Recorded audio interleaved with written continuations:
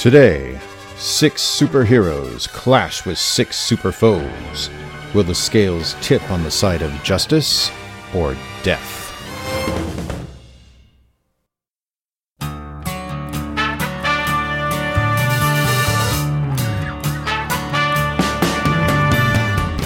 Professor Zoom Productions, in association with the Fire and Water Podcast Network, proudly present for your listening pleasure the Done in One Wonders Podcast Wonder Show,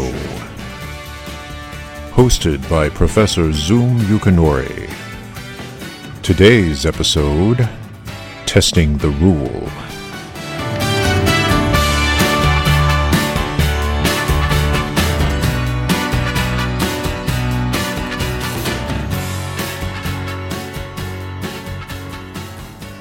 Greetings and welcome to the first episode of the Done in One Wonders Podcast Wonder Show, a celebration of comic book tales that are able to tell a complete story in a single issue. A proud and I hope to be worthy member of the Fire and Water Podcast Network. I am your host, Professor Zoom Yukinori, and I am very happy to be here. In fact, I'm as euphoric as a young lad taking his first bite of a freshly baked peach pie. Now, in line with the title and what I have just stated, this program is a comic book review and critique show specifically focused on done-in-one comic book stories. Most of the episodes I have planned thus far focus mostly on my favorite DC comic stories from the Bronze Age, but will also include stories from other publishers as well as from the Silver Age in more recent years. I also have plans to introduce certain celebrity guests that I hope will distinguish this podcast from other comic book review shows out there on the interwebs, which I will go into a little bit later. Right now, why don't we start the show off and get right to the comic book being featured today, which I must admit is an exception that will prove the rule that I have just laid down. It is technically not a done-in-one story because of a problem revealed in the last 2 panels that our heroes would have to contend with in the following issue. But I am making this exception because this is the very first comic book I have ever read, and this issue also ignited the spark of my comic book collecting over the course of a 1974 weekend. The comic book in question is Justice League of America, Volume 1, number 111, cover dated May to June 1974, and according to the brilliant Mike's Amazing World of Comics website, it was on sale at a Central Texas 7-Eleven spinner rack on February 7th, 1974, and has been waiting for 5+ weeks for me to pick it up. A little backstory. When I was very young, my parents and I migrated from Johannesburg, South Africa, to the United States, and we lived in Texas, a town called Katy in the Houston area, for a few years. When I was 10 years old, my parents decided to bring me along on a weekend trip in March 1974 to visit my Uncle Kenzo, whom I have never met, though he lived in the Dallas area. I remember it being a bit of a drive, and somewhere part-way we stopped at a 7-Eleven for a bio break and to buy some snacks. We were just about to walk out when I saw a comic book spinner rack in the corner, more specifically, the Justice League of America logo peeking out from one of the bins. I remembered that name from the Super Friends program that I had been watching on Saturday mornings, so I pulled the book out of the rack, and sure enough, there on the cover were the Super Friends characters I recognized from the show: Superman, Batman, Aquaman, and Flash, facing off against an equal number of villains that I had never seen before. Each team was launching themselves from the opposing plates of a giant, archaic balancing scale, which was held by a gigantic mystery man dressed entirely in blue.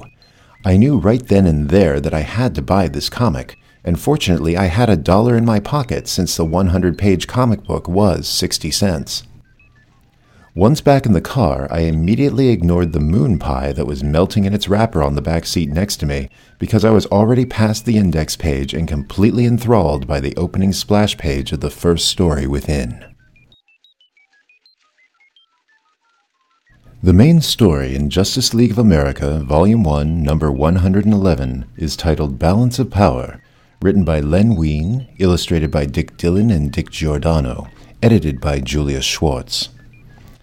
The story began with a member of the Justice League I had never seen on the Super Friends program, named Green Lantern, facing off against an apparent long-time enemy, the Tattooed Man. making a comment that the villain was wearing a different costume than he had previously. But my unfamiliarity with these characters did not matter, because in 4 panels I already had a clear idea of the amazing power ring and what it could do. I also saw how the tattooed man was also a worthy adversary for Green Lantern, as he could make his tattoos become actual weapons to battle the Emerald Crusader. In this instance, a flaming pinwheel.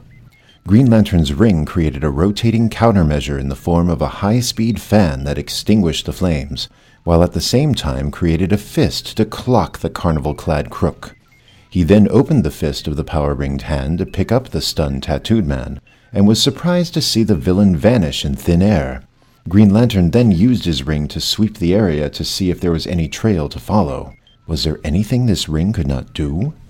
Unfortunately, the ring found nothing, and so he flew off for a scheduled Justice League meeting in a satellite? After rereading the panels to marvel again at the Green Lantern's power ring, I turned the page to discover where the tattooed man had gone, which was a satellite orbiting 22,300 miles above the Earth. He was invited by a mysterious man in the shadows to have a seat at a meeting table half surrounded by 5 other costumed criminals that I had never seen, but were identified by both the cover and by placards on the table as Kronos, Scarecrow, Poison Ivy, Shadow Thief, and Mirror Master. And behind them all hung a sign that identified this evil alliance as the Injustice Gang of the World, with the image of the planet Earth nearly cracked in half to show that they mean business. On the next panel, the mystery man holding the proceedings had taken his seat and revealed himself as Libra, the organizer of the Injustice Gang of the World. One look at this man and I already knew he was all about balance, especially as he slammed a handheld set of archaic balance scales on the table before him. In the following page, he promised the assembled villains a world that would kneel at their feet, explaining that he could equip them to be a match for the Justice League that had defeated each of them in the past. He did this by offering them the same sense of organization as the Justice League had, as well as a similar satellite headquarters positioned on the opposite side of the Earth, and a special device that, when activated, would tip the scales of battle with the Leaguers to the gang members' favor. Reading this story now at age 54, I am a bit surprised by how quickly these shady characters, with no sense of trust or morality, are quickly willing to follow a complete stranger on just the promise of this mysterious belt-buckle device without explaining what exactly it would do to help them beat the League. But the 10-year-old flipping through these 4-color pages in the back seat of a Dallas-bound station wagon was in on the deal along with the tattooed man, as Libra started to give the Injustice Gang their mission assignments. And I couldn't wait to see what this bizarre cast of characters could do against this group of super friends. Then, on the following single page, I was introduced to the amazing Justice League satellite headquarters, which seemed to be much more cool to me than the already impressive Hall of Justice on the television. On the same page, Green Lantern met with super friends Superman, Batman, Aquaman, and Flash, as well as another superhero member called the Elongated Man, who I admit at the time I thought was the same character as the Plastic Man hero who had appeared briefly to pull a mouse out of a computer in one Super Friends episode. I would soon discover I had much to learn. The heroes were all relating stories of how other villains disappeared during their fights, just as the Tattooed Man had, when they received a trouble alert notice that the villains were causing havoc at 3 locations around the world. The Elongated Man then made a suggestion that sounded like one pulled from the Super Friends show, that instead of facing their respective foes, they draw the villains' names out of a hat just to mix things up a little. Super Friends Batman would have smiled and thought the idea would be fun, but Justice League Batman angrily declared that the idea was illogical and unprofessional. Even with Aquaman agreeing that if they were all truly heroes it would not matter with whom they fight, Batman's response of reluctant agreement with, "You'll have to find your own hat," told me that the Justice League of the comics had much more depth and nuance, and was thus much better than the Super Friends program that I had enjoyed. In addition to my first discovery of the Justice League comic book and its superiority to the Super Friends, I also discovered on that March day of 1974 that I was incapable of reading in a moving vehicle, for it was at this point of the story that I started to have one of those blinding, nauseating headaches. so I had to put the comic book down and try to sleep off the headache for the rest of the drive. And this seems like a good point to take a short break and play a podcast promo and... Wait, why did the narrator put this on the show agenda? Ay-ya! I better take care of this now, so I will be back by the time the break is finished. Excuse me, please.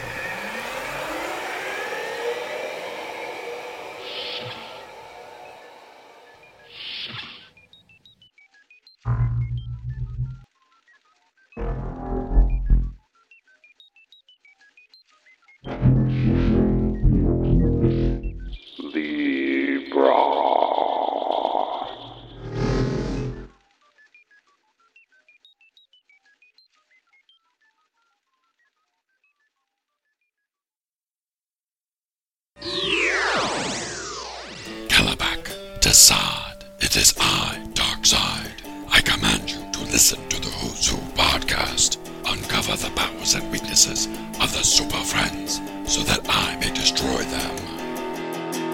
Aquaman and Superman, Animal Man and Plastic Man, Firestorm and Nuclear Man, Batman and Hawkman, 2D Man and Hour Man. Who are all these people, man? They're all part of the DC Who's Who.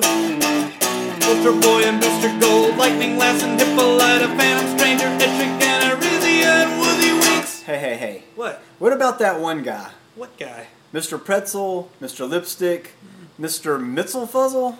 Mr. Mitzi's Pitlick? Yeah, him. He's also part of the DC Who's Who. Who's Who, the definitive podcast of the DC Universe. Available monthly at fireandwaterpodcast.com and on iTunes and Stitcher.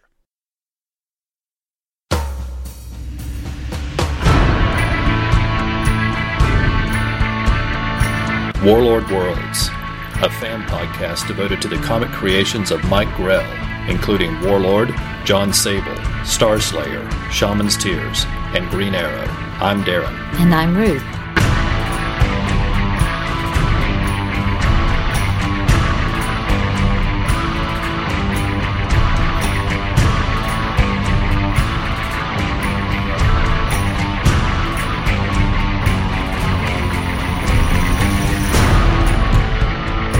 We hope you'll join us as we discuss the stories, characters, and art in the many excellent comics from writer and artist Mike Grell.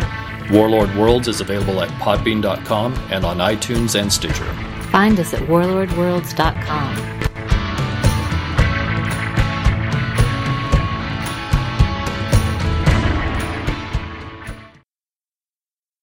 Take the Earth's mightiest heroes, each an invincible champion of justice, and band them together to assemble the legendary Justice League of America.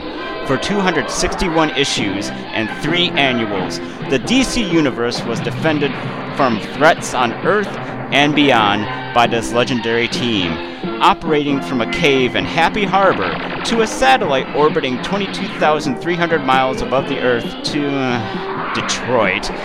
Justice's First Dawn, a classic Justice League of America podcast, will follow the League through all their evolutions. Please join your host, Mike Peacock, as I seek to cover all of the issues of the classic pre-crisis Justice League of America series. Through the magic of the JLA transporter, each issue will be randomized, with special episodes covering a complete story arc if needed. Along with the issue coverage, we shall also look at what the then current members of the Justice League were up to in solo appearances in other comics for the JLA Cover Month issue. So do not hesitate to activate your JLA signal device for Justice's First Dawn, a classic Justice League of America podcast on classicjla.podbean.com or by subscribing through iTunes.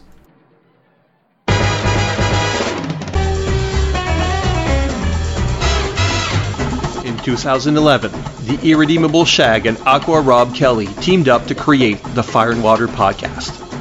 In 2016, they teamed up with Ryan Daly, the Franklins, and Siskoid to form the Fire and Water Podcast Network. A network built on teaming up needs a show about team-ups. Marvel Team Up. Yes. The Brave and the Bold? You know it. Marvel 2-in-1. It's clobbering time. DC Comics presents... Of course. Supervillain team-up? Good idea. Youngblood X-Force? Technically.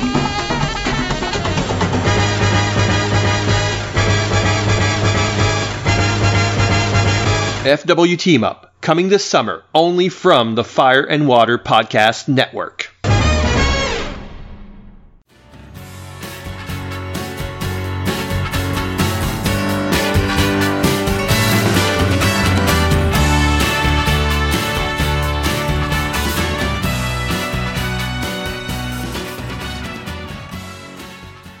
Deep within the basement of a single-story suburban home in the outskirts of Daly City, California, the unabashedly conceited Professor Zoom took pity on classic DC comic book characters who found themselves out of work in the aftermath of one reality-altering crisis after another. So he gave them all jobs in the Done-in-One Wonders electronic mailroom. Hey there, Professor. I reckon you're ready for your first email message to respond to. That is what I do not understand, Mr. Manning. This is our very first podcast, so how can we have... Well, shucks, Professor. You know that with all this here interstellar technology at my disposal, I can pretty much make anything happen. Though I'd rather use it to have another go with that red-caped varmint, but he doesn't seem to be around these here parts no more. Well, I appreciate that, Mr. Manning. However, Mr. Manning. Shoot, I said before y'all don't have to be that formal with me. Call me Terror Man. Of course, Terror Man. But I do not... Shush now, I'm reading. I have a message from Mr. John Wesley Shipp. Wait, John Wesley Shipp? The actor who portrayed the Flash in the early 1990s? And he writes, John Wesley Shipp. A. John Wesley Shipp. This here actor must be a real vein pot to be repeating his name so darn much. Favorited one of your tweets. What's a tweet? A tweet is a short electronic message people make on a website called Twitter. Are you actually... Don't you mean Tweeter? No, Twitter. Well, if you're making tweets at this here web site, shouldn't it be called Tweeter? Well, Or maybe your short electronic messages should just be called twits. I didn't name the... Well, no, obviously some twit did. Confusing as all get out. Let's move on. What exactly are you reading from? Is that from my... Solomon Grundy, read the next one. Wait, but how can there be any one? We haven't... Solomon Grundy reads message from Dr. Maxman.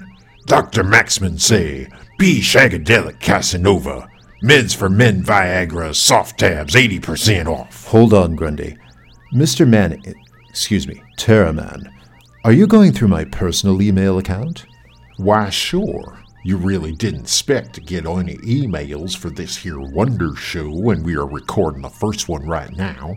I thought you professors were smarter than that. That's why I came right down here when I read the show notes of the narrator announcing the email room segment. I did not expect to do this until the next episode. Well, we didn't want to wait around down here for a whole month for that, so I got that there lame-o computer to hack into your available email for practice. But that is my private email. Must be real private if you need that Viagra. I heard what that stuff is for. That's actually supposed to be spam. Wait, where's my spam folder? Solomon Grundy don't like things complicated. So Solomon Grundy asked lame-o computer to move all email into one folder. Wait, you did what? Wait, my drafts and sent mail folders are gone too? Ay-ya. But I am not Aya. I am Lenos, the linguistic audio manager of email operations. Lenos, this is my private email account. You are supposed to be monitoring for public responses on the Fire and Water Network site that I... Accessing. Well, save your processors, Lenos. We haven't received any... Located 1,032 responses addressed to Zoom Yukinori categorized as public. Lenos, how many are related to this show on the Fire and Water Network site? I'll tell you, it's zero. Calculating.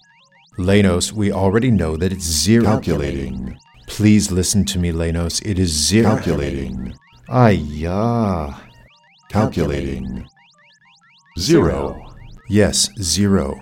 Okay then, so let's skip the email room segment this go-round and just get back to Speaking of Entity Aya, I have retrieved 93 private messages in your Omelette au Fromage blog and Facebook accounts regarding a comment made on... Oh no, not this again. IO9.com article titled Cancelled Superhero Cartoons on Days of Future Past cover makes us sad, dated May 17th, 2014. Entity Lady Rose on May 18th, 2014 at 11:57 a.m. Coordinated Universal Time stated, admittedly, Zoom's constant focus on Aya, including a few the line it is drawn pics that had nothing to do with Green Lantern but had Aya in them, usually in some sexy pose for whatever reason, is why I'm hesitant to start watching GLTAS, and why I'm not a huge fan of his artwork. This comment corresponds with 93 private messages in your Omelette au Fromage blog and Facebook account asking for the location of where to download said pics of Entity Aya in sexy poses.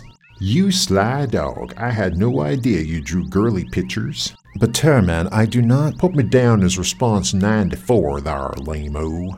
Solomon Grundy calls for response 95. 96. What? I greatly admire how Entity Aya is put together. Heboo. Okay, for one, I do not know what Lady Rose is talking about. I only created one line it is drawn submission featuring Aya in what I suppose would qualify as a, quote, sexy pose. That was in week 137, and the piece was associated with the Green Lantern series, and there was an explicit reason for... Incoming transmission emanating from Sector 1417. Greetings, Professor Zoom. This is Aya from the Green Lantern. I have received several transmissions that you've been depicting me in poses that humans refer to as sexy. You'd better cease doing so, or Razor will burn all of your comic books. Thank you. Goodbye. I knew it. You did draw them there girly pictures. Unrelated observation. Your drawing of Artemis on IO9 does not depict the proper way to draw a drawn compound bow. Solomon Grundy wants to be drawn as a girly picture too. Searching all computer files for images classified as sexy. Stop hogging the screen, you overgrown swamp weed. Searching. Solomon Grundy want first look after you. Searching.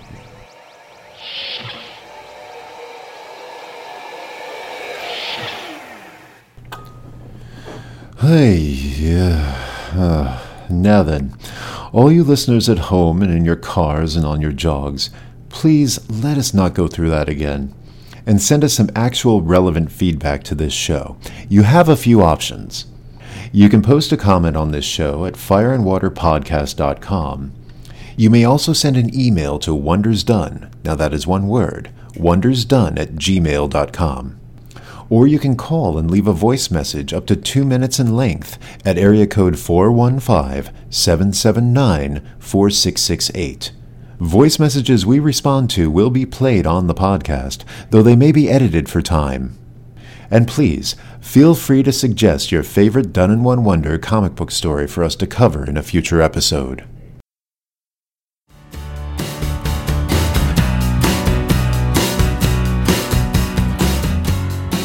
Welcome back to the Done in One Wonders Podcast Wonder Show, and my review of the main story in Justice League of America, Volume 1, Number 111, Balance of Power, which I was eagerly reading on my way to meet my uncle in Dallas, but reluctantly had to pause because I started to get carsick.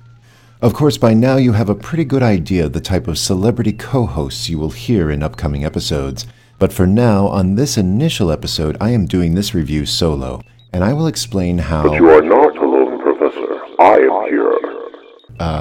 Excuse me?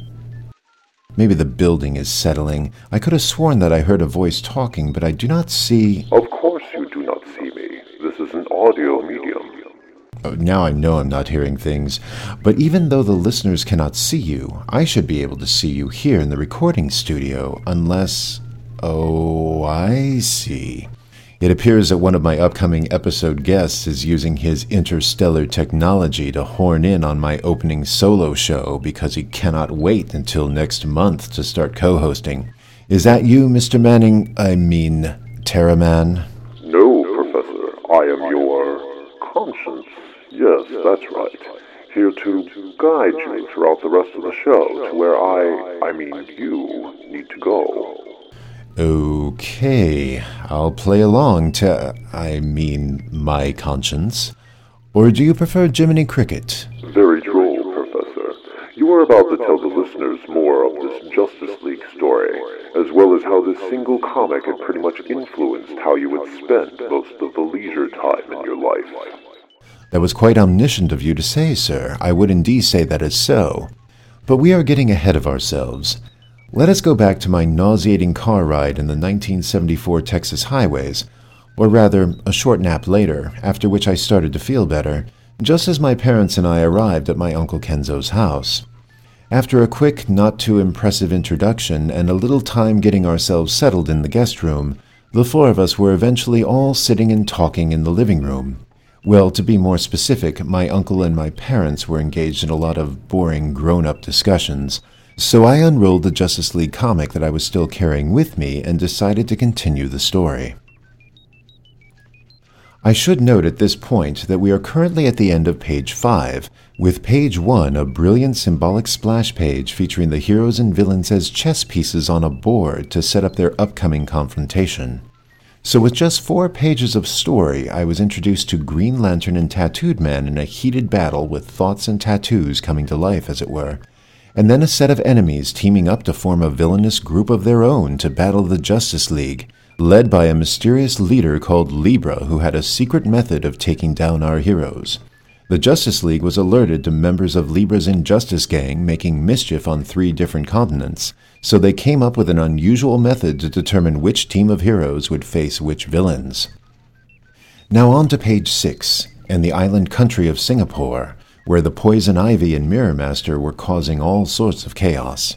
Poison Ivy was using a device co-designed by Kronos to accelerate the growth of the jungle plants to ensnare the city buildings, while the Mirror Master had placed a giant solar mirror in the Singapore Strait, which was reflecting the sun's rays into a heat beam that was boiling the waters of the trading ports. Immediately arriving on the scene was Green Lantern, whose amazing power ring had created a flying surfboard to ferry his fellow super-friend, Justice Leaguer, Aquaman. The heroes did not understand what the ultimate goal of the villains' actions was, and I also found out on the next few panels that the 2 villains, who were just following Libra's orders, were not quite clear about their ultimate objective either, with Mirror Master pondering if Libra had a hidden agenda. Green Lantern sent the surfboarding Aquaman to battle the evildoer duo while he set out to destroy the giant mirror. And as I eagerly turned the page, I found out for the first time that the amazing power ring had its limits, as a destructive power ring blast bounced off the mirror and just missed striking down the Emerald Gladiator. The Lantern realized that Mirror Master had backed his mirror with gold instead of silver, and the Lantern ring was powerless against anything yellow. And before I could ask why, a helpful editor's note told me that this was due to a necessary impurity in the ring's makeup. However, before I reached the end of the page, Green Lantern had come up with a plan to condense the steam from the boiling waters and enlarge the soot particles in the air to create black rain to coat the golden surface of the mirror, which then enabled his ring to lift the mirror out of the strait and send it into orbit around the sun. The following page showed what Aquaman and the villains had been doing in the meantime. As she saw him approach, Poison Ivy immediately used her device to ensnare the Sea King in the same giant creeper vines that she had been using to crush the buildings, with the intent to crush Aquaman in the same way. However, Aquaman reminded her of something that I had never known from my watching him on the Super Friends program, that his muscles were capable of withstanding the pressures of the ocean depths, which thus made them super strong when he is on land. So he flexed his arms and snapped the vine pretty much as easily as Superman would. He then hurled a piece of the broken vine at Ivy's device and smashed it to pieces. Mirror Master pulls out a laser mirror, gloating that it would destroy Aquaman in a second, but in no time at all Green Lantern arrived and melted the mirror with the power ring. The villains realized they would have to use Libra's belt-buckle device, which they each wore under their costumes. Finally, I would find out what this gadget would do, as the last panel on page 8 shows the 2 heroes become engulfed in painful dark energy blast. I quickly turned the page to see what happened next. Essentially, Aquaman's strength had suddenly become drained, and he could no longer breathe out of water. Green Lantern also feels weakened, and his ring seemed to be low on power, as a ring blast stopped just short of reaching the villains. Aquaman then passed out from lack of oxygen as the villains moved in on the weakened heroes. Green Lantern let the villains get close enough so that they would be in range of his not-as-powerful power ring and managed to blast them unconscious. He made a quick comment about how it was not like a gentleman for him to knock out Poison Ivy as he turned toward Aquaman, but before the Lantern could attempt to get the Sea King to water, he is struck in the back by a green energy blast, which I saw in the final panel came from the handheld scales of Libra, who stood over the fallen heroes and villains. Libra then asked rhetorically the unconscious Green Lantern how it felt to be on the receiving end of his own powers. I liked, and still like, how the blurb on the final panel spoke to me directly. Did he say what we think he said, dear reader? Then it seems the Mirror Master spoke true. The man called Libra does have something up his gold glove sleeve. Indeed. Indeed. Looks like your audio feed is improving, Mr. Conscience. Indeed. As I surmised, for some inexplicable reason, the mere discussion of this comic book is making me more coherent. All I need to do is keep this fool talking, and I will... Excuse me? Nothing. By all means, let's continue. Oh, I will in a moment. First, I wanted to point out that this Singaporean sequence had taken place within the span of 4 pages, and this next sequence will only take 3. Turning to page 11, I saw Superman descend over downtown Hollywood that was under attack by what appeared to be smaller-scale versions of Godzilla and King Kong. Well, they were still fairly large, but not as large as a 10-story building. Meanwhile, an expository blurb explained that these creatures were indeed supposed to be these famous Hollywood monsters, while also making an observation about how inflation led to the decline of movie production in this dream capital of the world in the early 1970s, though I believe there were other factors involved. Superman also had a thought that the Scarecrow, the Master of Fear, was obviously behind this mayhem causing panic in the Hollywood crowd. Like a scene out of the Super Friends, Superman grabbed the Godzilla monster by the tail and swung the beast into King Kong, making comments to himself that the two creatures were actually solid and not mere illusions, and that him fighting the beast was reducing the crowd's panic. And then, suddenly, the beast mysteriously vanished. On the next page, Superman spied the Scarecrow cackling maniacally on a nearby rooftop, but as the Man of Steel flew up to capture him, he was snagged out of the air by a scalloped octopus tentacle. Superman was startled to see that he had been captured by a Kryptonian octosaur, which was a creature that looked like a scaled gray dinosaur with webbed feet and an octopus-like head with the 8 tendrils emerging from its face. Superman recalled that his father told him the octosaur was the most deadliest of beasts on the jungles of Krypton, and here on Earth it would be a super octosaur, powerful enough to kill the Metropolis Marvel, and that thought filled his mind with overwhelming fear.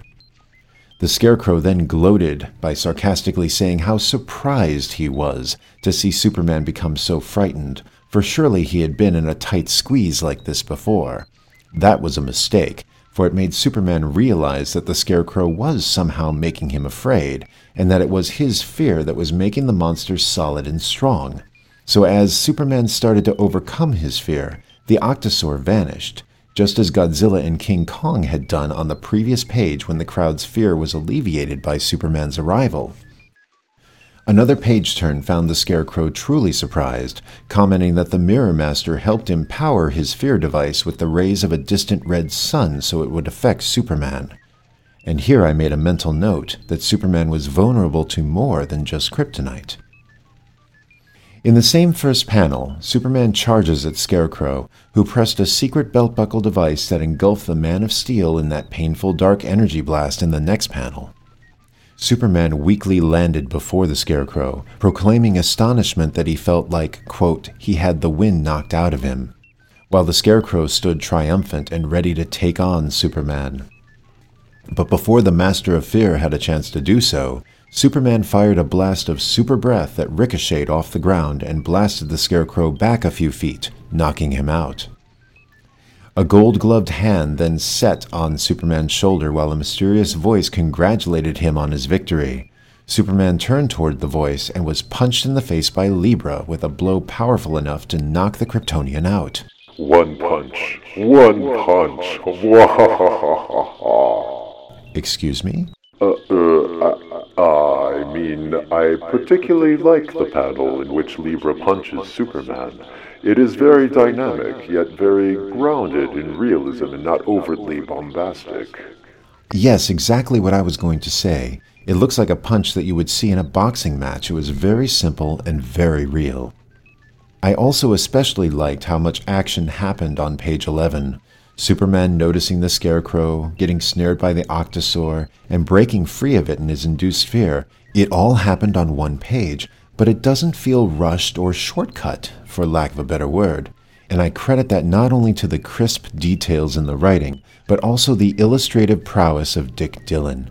He managed to capture the immense scale and scope of the Octosaur menace using just a little more than 1/6 of a comic book page. It was simply brilliant.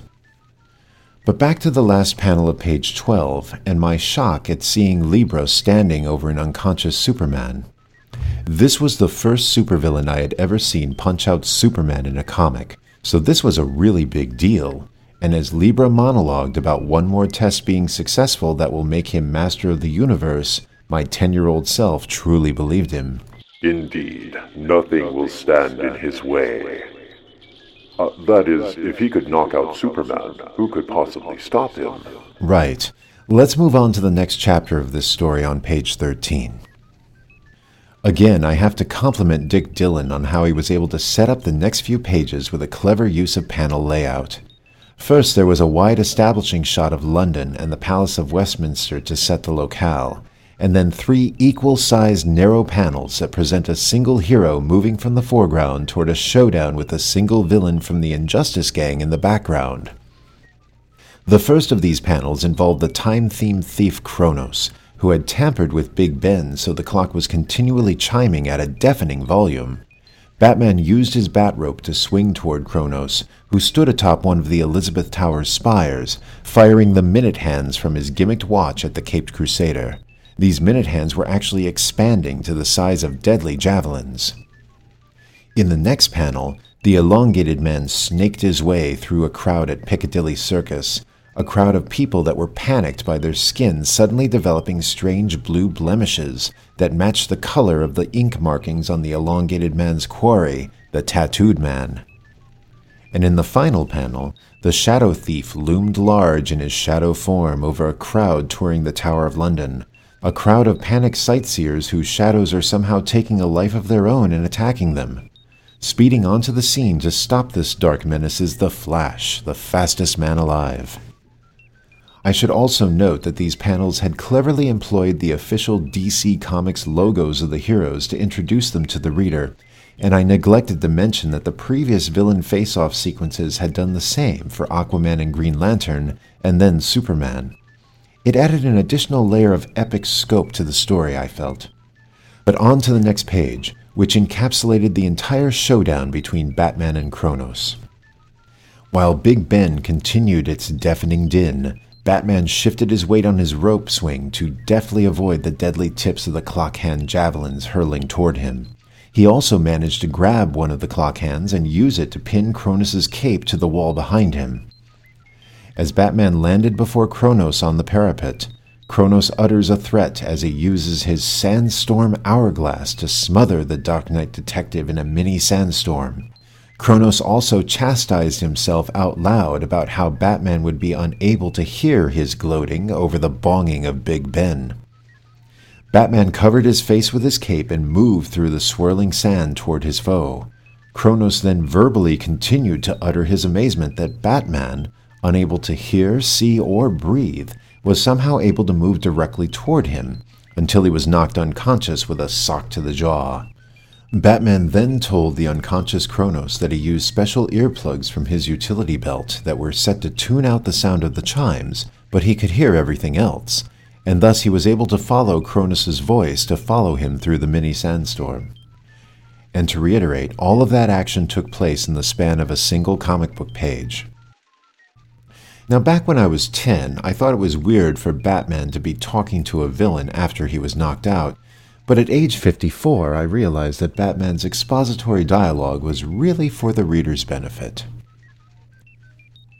The next page highlighted the elongated man's battle with the tattooed man, with panel 1 offering more expository dialogue of how the tattooed man's tattoos work.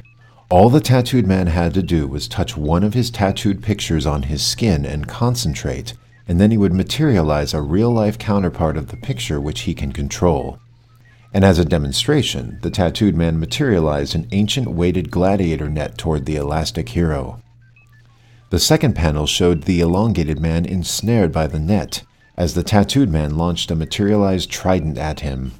At the same time, the tattooed man admitted that he was indeed behind the bizarre skin rash that frightened the crowd, which he called a special form of decalcomania, or the transferring of his tattooed patterns onto the people. On panel 3, the elongated man made himself thin enough to slip through the weighted netting and stretched out of the way of the trident toward his adversary. And in panel 4, the stretchable sleuth grabbed the tattooed man's arms so he could not touch his tattoos, or Libra's special device, and used an elongated headbutt to knock the villain out. On the same page, the battle between the Flash and the Shadow Thief began as well. Flash ran right through the Shadow Thief as he charged his foe, which demonstrated to me that the thief's shadow form made him as untouchable as a phantom. At the same time, we see the thief fire a dark energy beam from his finger to the ground beneath the Flash. In the next and final panel of the page, I saw that the beam made the Flash's shadow come to life and attack the Scarlet Speedster, while the thief gloated that no matter how fast the Flash moved, he could not outrun his equally fast shadow. The next page had the Flash naturally find a quick solution to his problem, as he vibrated his body so fast that all light would pass through him, which meant that he would no longer cast his shadow, though I believe this action should have made the Flash completely invisible as well, and perhaps it did, even though it appears on the page that the Shadow Thief could still see him. At any rate, the Shadow Thief managed to do what Kronos and the Tattooed Man could not, and activate Libra's dark energy device. I knew by now that this device would painfully drain some of the powers and abilities from the Justice Leaguers and give them to Libra, who immediately showed up using a combination of the Flash's speed and the elongated man's long reach to punch out the three heroes in an instant. As Libra skidded to a halt, the Shadow Thief thanked the Injustice Gang leader for his help and deactivated his shadow device so he would become human once again. Libra then immediately, and surprisingly, punched the Shadow Thief into unconsciousness as well, declaring that the tests were complete and that nothing would stand in his way. An hour later, back at the Injustice Gang's satellite headquarters, Libra had taken the 6 defeated and partly depowered Justice Leaguers and imprisoned them in test tube-like prisons suspended from the ceiling. Libra gloated that the tubes are more than sufficient to hold their captives at their current power levels, especially since we see that Green Lantern's tube contained a yellow mist to negate his power ring, and Superman's tube had a red light which would later be confirmed to be a red sunlight projector. Aquaman's tube was also filled with water since he could no longer breathe directly from the air. Libra then explained how he had managed to steal half of the powers and abilities of the Justice Leaguers with a device he called the Energy Transmortifier, which, as he put it, created a balance by stealing 1/2 of any universal energy form. And we discover in the final panel of this page that also included half of Batman's razor-sharp intellect. And the Dark Knight detective was struggling to find the words to ask Libra why he had organized the Injustice Gang in the first place. Libra graciously explained that he recruited the villains to lure the Leaguers into a position where he could steal their powers, essentially as a test for his Energy Transmortifier device. And with the test successful, he left the defeated villains to the authorities and imprisoned the Leaguers so they could bear witness to his ultimate plan, to use his device to transfer half of the energy of the entire Milky Way galaxy into his own body. Ah, yes. This is my favorite part of the tale. Your audio is almost dead solid now, Mr. Conscience. I was starting to wonder about the quality of that interstellar technology that you always like to brag about. Yes, indeed. Please continue. Very well. As Libra steps away to make the final adjustments on his machine, the Flash starts to whirl within his tight prison at super speed, mentioning that at full power he would have had the ability to vibrate his molecules out of the tube, which my 10-year-old self would have really liked to see. For now, Flash is trying to just heat the air in the tube to the point where it would build enough pressure to blow apart his prison, but he doesn't seem to have enough energy to do it. In the next tube, Superman figured out what Flash was attempting to do, and, though powerless by the red sun projector, managed to tilt that projector towards Flash's tube to add to the heat. On the top of the next page, Libra was ready to throw the switch, and noticed that the Flash's tube was starting to expand toward the bursting point. Libra quickly activated his device, which bathed him in an energy transfer ray, just as the Flash's prison exploded, breaking the tubes of Superman and Green Lantern in the process. However, Libra declared that the Justice League's effort was too late. Libra started to grow larger with the increase in energy, which he uses to somehow paralyze the freed heroes so that all they could do was watch Libra grow ever larger and become pure energy, slipping out of the satellite and expanding farther and farther into outer space, all the while bragging about how his still increasing power was expanding his perceptions, and that he could now see and hear things that no human mind could conceive. On the next page, he continued to brag about his increase in knowledge, and his mind was pouring with brilliant ideas that he wanted to put into action. And that was when he realized that he could not control all of that knowledge or that power, which was pulling at him in 1 trillion different directions. In a rather gruesome panel, we actually see Libra's etherical face literally pulling apart while he screamed defiantly, and in vain, as his body completely disintegrated and his mind scattered across the galaxy. And with Libra gone, so too was the energy that had held the unencapsulated Leaguers immobile. And essentially, the story would end there, as all that was left was to free the other Leaguers. Essentially a one and done, except for one dangling plot thread that was proclaimed in the final 2 panels. Green Lantern pointed out that while Libra was gone, he had taken half of the Leaguers' powers with him, and that there was no way they could get them back. And back at my Uncle Kenzo's 1974 living room, my awestruck 10-year-old self lowered the comic book to my lap after I had finished the story, and my Uncle Kenzo immediately asked me if I enjoyed the book. I felt like I had been caught reading a comic in class. I wondered whether I was being rude for reading the comic book instead of taking part in the family conversation. But then my uncle smiled and said, "Superman and the others still lost half of their powers. I wonder how they will get them back." And I was stunned. How did Uncle Kenzo know? I was sitting in a chair opposite him, so there was no way he could have read over my shoulder. And that was when I realized that he must have read this story himself. My uncle then asked how long I had been reading comic books, and I told him that this was actually my first one. Then my uncle's eyes flickered a little when he stood up and said, "Come, let me show you something." And he led me and my parents to a room in the back of his house. There was a small writing desk in one corner that had a few comic books atop it, including the same issue of Justice League of America that I was holding, but it was in a much better condition. And along the wall were shelves with numerous office file boxes. He pulled one off the shelf and opened it. "I want to show you the first Justice League comic I have ever owned," he said. And from one of the box's hanging file folders, he produced a worn yet complete copy of The Brave and the Bold number 29. "You are welcome to read this if you are very careful with it," he said, "but first you should read this one." And then he pulled out an equally worn but still in one piece copy of The Brave and the Bold number 28. "This was the second Justice League comic I have ever owned," he told me, "but it's the first Justice League comic book ever."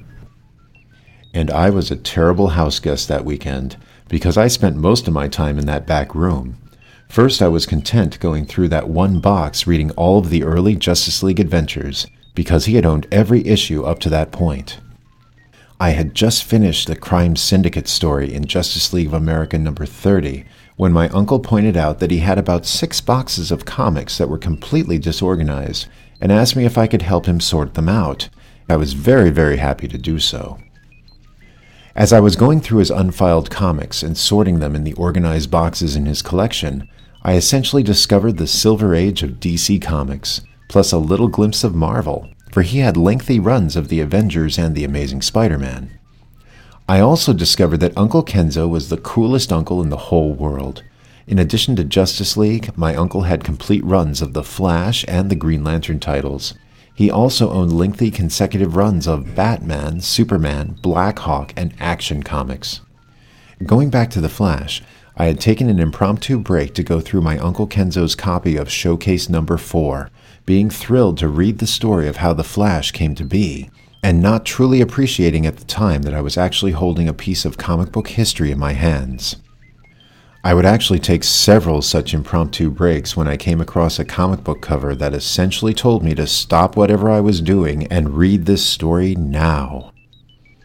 As I continued to sort out my uncle's comics, I noticed that he had some duplicate copies of certain issues. I asked my uncle if he wanted me to keep the 2 duplicates together, and he told me to actually put the duplicate issue that was in a lesser shape in a separate box. Now I should point out that none of Uncle Kenzo's comics were bagged or boarded. In fact, I am not sure if the comic bags we know today had been invented back in 1974. I believe it was mostly the libraries and museums that had Mylar sleeves to protect old documents. So most of my uncle's older comics were very tattered. Many of them had pages that were yellowed with age. Some were actually golden brown and a bit brittle. There was a Brave and the Bold issue featuring the Flash and the Martian Manhunter that was crumbling along the edges. But they all had that old book smell, like fresh-cut cedar laced with vanilla. I loved it. Now, my uncle kept 10 consecutive comics in a hanging file folder, and then 20 folders in a box. They were all in alphabetical order for the most part, but he would keep the Flash issues of Showcase with the Flash, and the Showcase issues of Green Lantern with Green Lantern. And of course, the Brave and the Bold, issues 28 through 30, was placed before Justice League number 1. Those were the exceptions. By Sunday afternoon, I had sorted the 6 boxes into the rest of my uncle's collection and came across over 100 duplicate comic books in the process, which I filed in alphabetical order in the separate box as I was instructed. My uncle fingered through the duplicates and pulled out a copy of The Brave and the Bold number 29, which was a little more beaten than the copy my uncle had handed me to read a few days before. It also had a hole in the bottom left corner of the cover, because the childhood friend who had given this to him had cut out the coupon on the other side to redeem for a real mobile General Patton tank from the Honor House Products Corporation at the cost of just $4.98, plus 63 cents shipping charge. My uncle had immediately taken that damaged copy back to his regular collection and brought back his other copy that had the cover intact, the first Justice League comic book he had ever owned, and he put it in the duplicate box. Then he handed the box to me as a thank you for sorting out his messy collection, and to essentially start me on my way to becoming the avid comic book fan that I am today. I still own that comic book today, and I will post a photo of it on the Fire and Water podcast website. But let's go back to my first Justice League comic book. To summarize, this single 20-page story was packed with 6 action battles, including monsters and quite a number of remarkable weapons, 7 different locales, including 2 equally impressive satellite headquarters, 6 superheroes, 2 of whom were brand new to me, and of course an introduction to 7 supervillains, who were not the typical small-time crooks and misguided scientists from the Super Friends program. And Mr. Zween and Dillon created just the right balance of illustration and exposition for a 10-year-old first-time reader to quickly grasp who all of these new characters were as I moved through this robust story plot. I should also add that following the story was a special 2-page spread entitled Wanted, the Injustice Gang, written by Martin Pasco and illustrated by Pat Broderick. This comprised of a series of wanted posters to further inform me of the backstory of all of the Injustice Gang members, except for Libra. The posters featured individual pictures of the villains without their masks, and explained each villain's secret identity, abilities, and first-issue appearance. I suppose I had one minor quibble with the main story of this issue. I was a bit disappointed that the Justice League did not really score a victory in this one. While they may have defeated the 3 schemes of the small villain teams, they were all subdued by Libra's device, and Libra essentially defeated himself. The only victory the League can claim against Libra is succeeding in breaking out of their prison through teamwork. And of course, the heroes do find a way to restore their stolen powers in the following issue. Their plan involved the Amazo android, who first stole the Justice League's powers back in The Brave and the Bold, Volume 1, Issue 30. That is all very fascinating, I'm sure. However... Excuse me, Mr. Conscience, but your audio feed is cutting out again. Drat. The cripple's cretin is correct. I am losing cohesion again. But he was still talking about the comic book that... Oh, of course. Professor, I am sure the listeners would like to know more about Libra, his real name and background, where he had the time and resources to build his energy transmortifier and the orbiting satellite and all of that. Oh, sure. Though my understanding is that this information was all revealed post-crisis, but it was in a story written by Len Wein. Lenos. Greetings and salutations. I am Lenos, the librarian of archived media and electronic oddities. How can I serve you today? That acronymic phrase does not spell... Lenos, please pull up my Comixology file of Final Crisis Secret Files number 1. Accessing. Very good, thank you. Yes, here we go. His real name was Justin Ballantyne. Both of his parents actually died due to alcohol abuse. His ill mother died due to mismeasured medicine from a drunkard pharmacist, and his bitter, abusive father also died when he fell off a roof in a drunken stupor. This led to Ballantyne having an obsession with balance that equaled his already established obsession with stars. Ballantyne later studied at Opal University in a class taught by Professor Ted Knight, and he somehow knew of Knight's other identity as the Golden Age Starman. Ballantyne eventually broke into Knight's private office and photographed all of Knight's research and designs behind Starman's cosmic rod, which enabled him to develop the energy transmortifier. From there, a mysterious benefactor provided Ballantyne with a laboratory satellite, as well as the idea to form an Injustice gang of villains to test the energy transmortifier on the Justice League. This benefactor would be revealed as Glorious Godfrey of the New Gods, who set Libra up for a role in a grand scheme of Darkseids that would play out in Grant Morrison's Final Crisis series. But again, this was the post-crisis version of Libra, and while Darkseid and Glorious Godfrey were established in the DC Comics of 1974, the pre-crisis Earth-1 Libra in Justice League of America Volume 1, Issue 111 could not have based his device on Starman's cosmic rod, since Starman only existed on the parallel world of Earth-2 at that time. So for all intents and purposes, the Libra from this Justice League story was still scattered across the Milky Way galaxy of the Earth-1 universe. That is where you are wrong, you hapless fool. Oh, and Lenos, it was very kind of you to project a full-scale, three-dimensional hologram of Libra in his costume, but our listeners will not be able to see that... But I did not project such a hologram. Lamo is right, you pitiful excuse for a professor, for I am not your conscience. I am Libra. Sure you are. Whatever you say. When the Justice League managed to retrieve their stolen powers with the Amazo android, the process resulted in an energy leak upon my scattered essence. Eventually, I have shed enough excess power for my mind to regain some semblance of cohesion, but I was still incorporeal and still drifting through the galactic void, alone, tormented, lost, until I heard something calling me, like a song of a distant siren. That something was your podcast, Professor. It somehow drew me back to Earth, and your telling my story somehow enabled me to coalesce my physical body.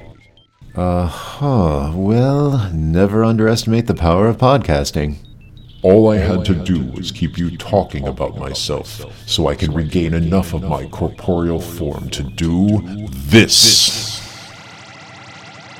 Warning, Entity Libra is draining all of the power from this podcast production. Correction, Lamo. I can only absorb 50%, but that will be enough to fully restore my physical form.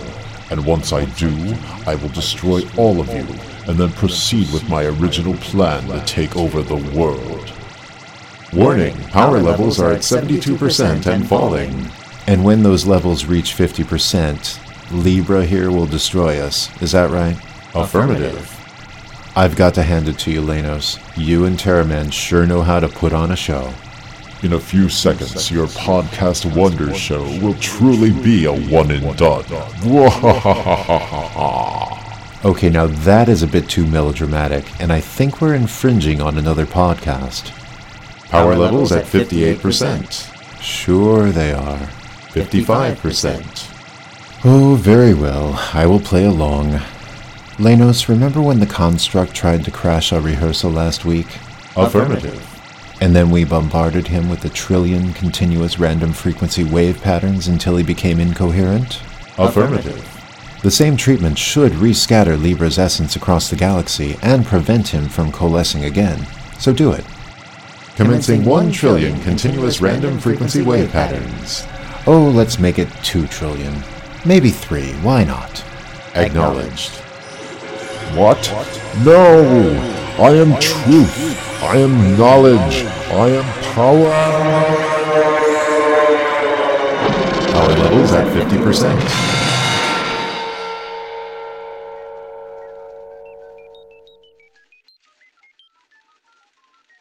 Power levels returning to normal parameters. Lanos, you do realize this is a podcast, and the listeners could not see any of this? Hey, Professor. I came a-running as soon as the Helevator started working again. We'd been infiltrated by By Libra, right? I know, Terraman. Just as I know who is really behind all this. What are you talking about, Professor? You know, if you wanted to co-host the first episode of the podcast so badly, you could have simply asked me. I don't understand. I was just about... I have to admit, you and Lanos have really outdone yourselves. But next time, let's focus on providing an audio performance and save the expensive pyrotechnics for when we establish a YouTube channel, shall we? Until next month, gentlemen.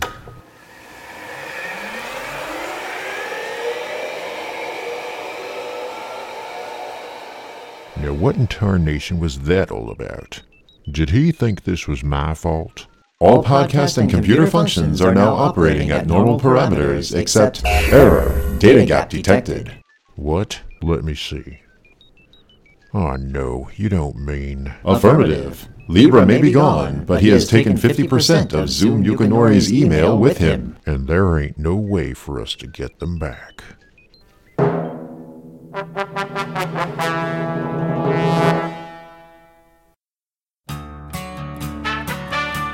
The Done in One Wonders Podcast Wonder Show is an unabashedly conceited member of the Fire and Water Podcast Network.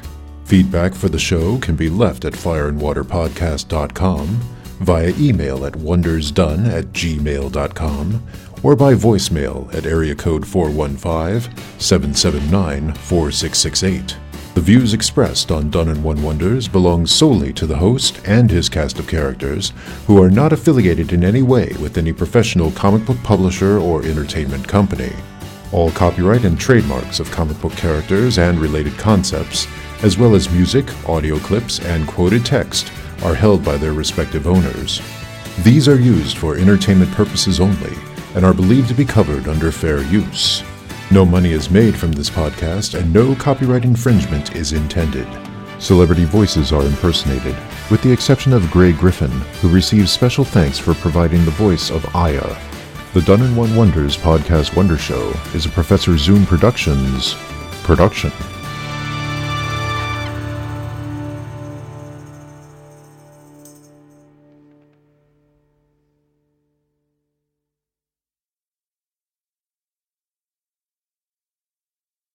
Razor, I very much enjoy your posterior. You appear to have what many humans refer to as junk in your trunk. I like big butts, and I cannot lie.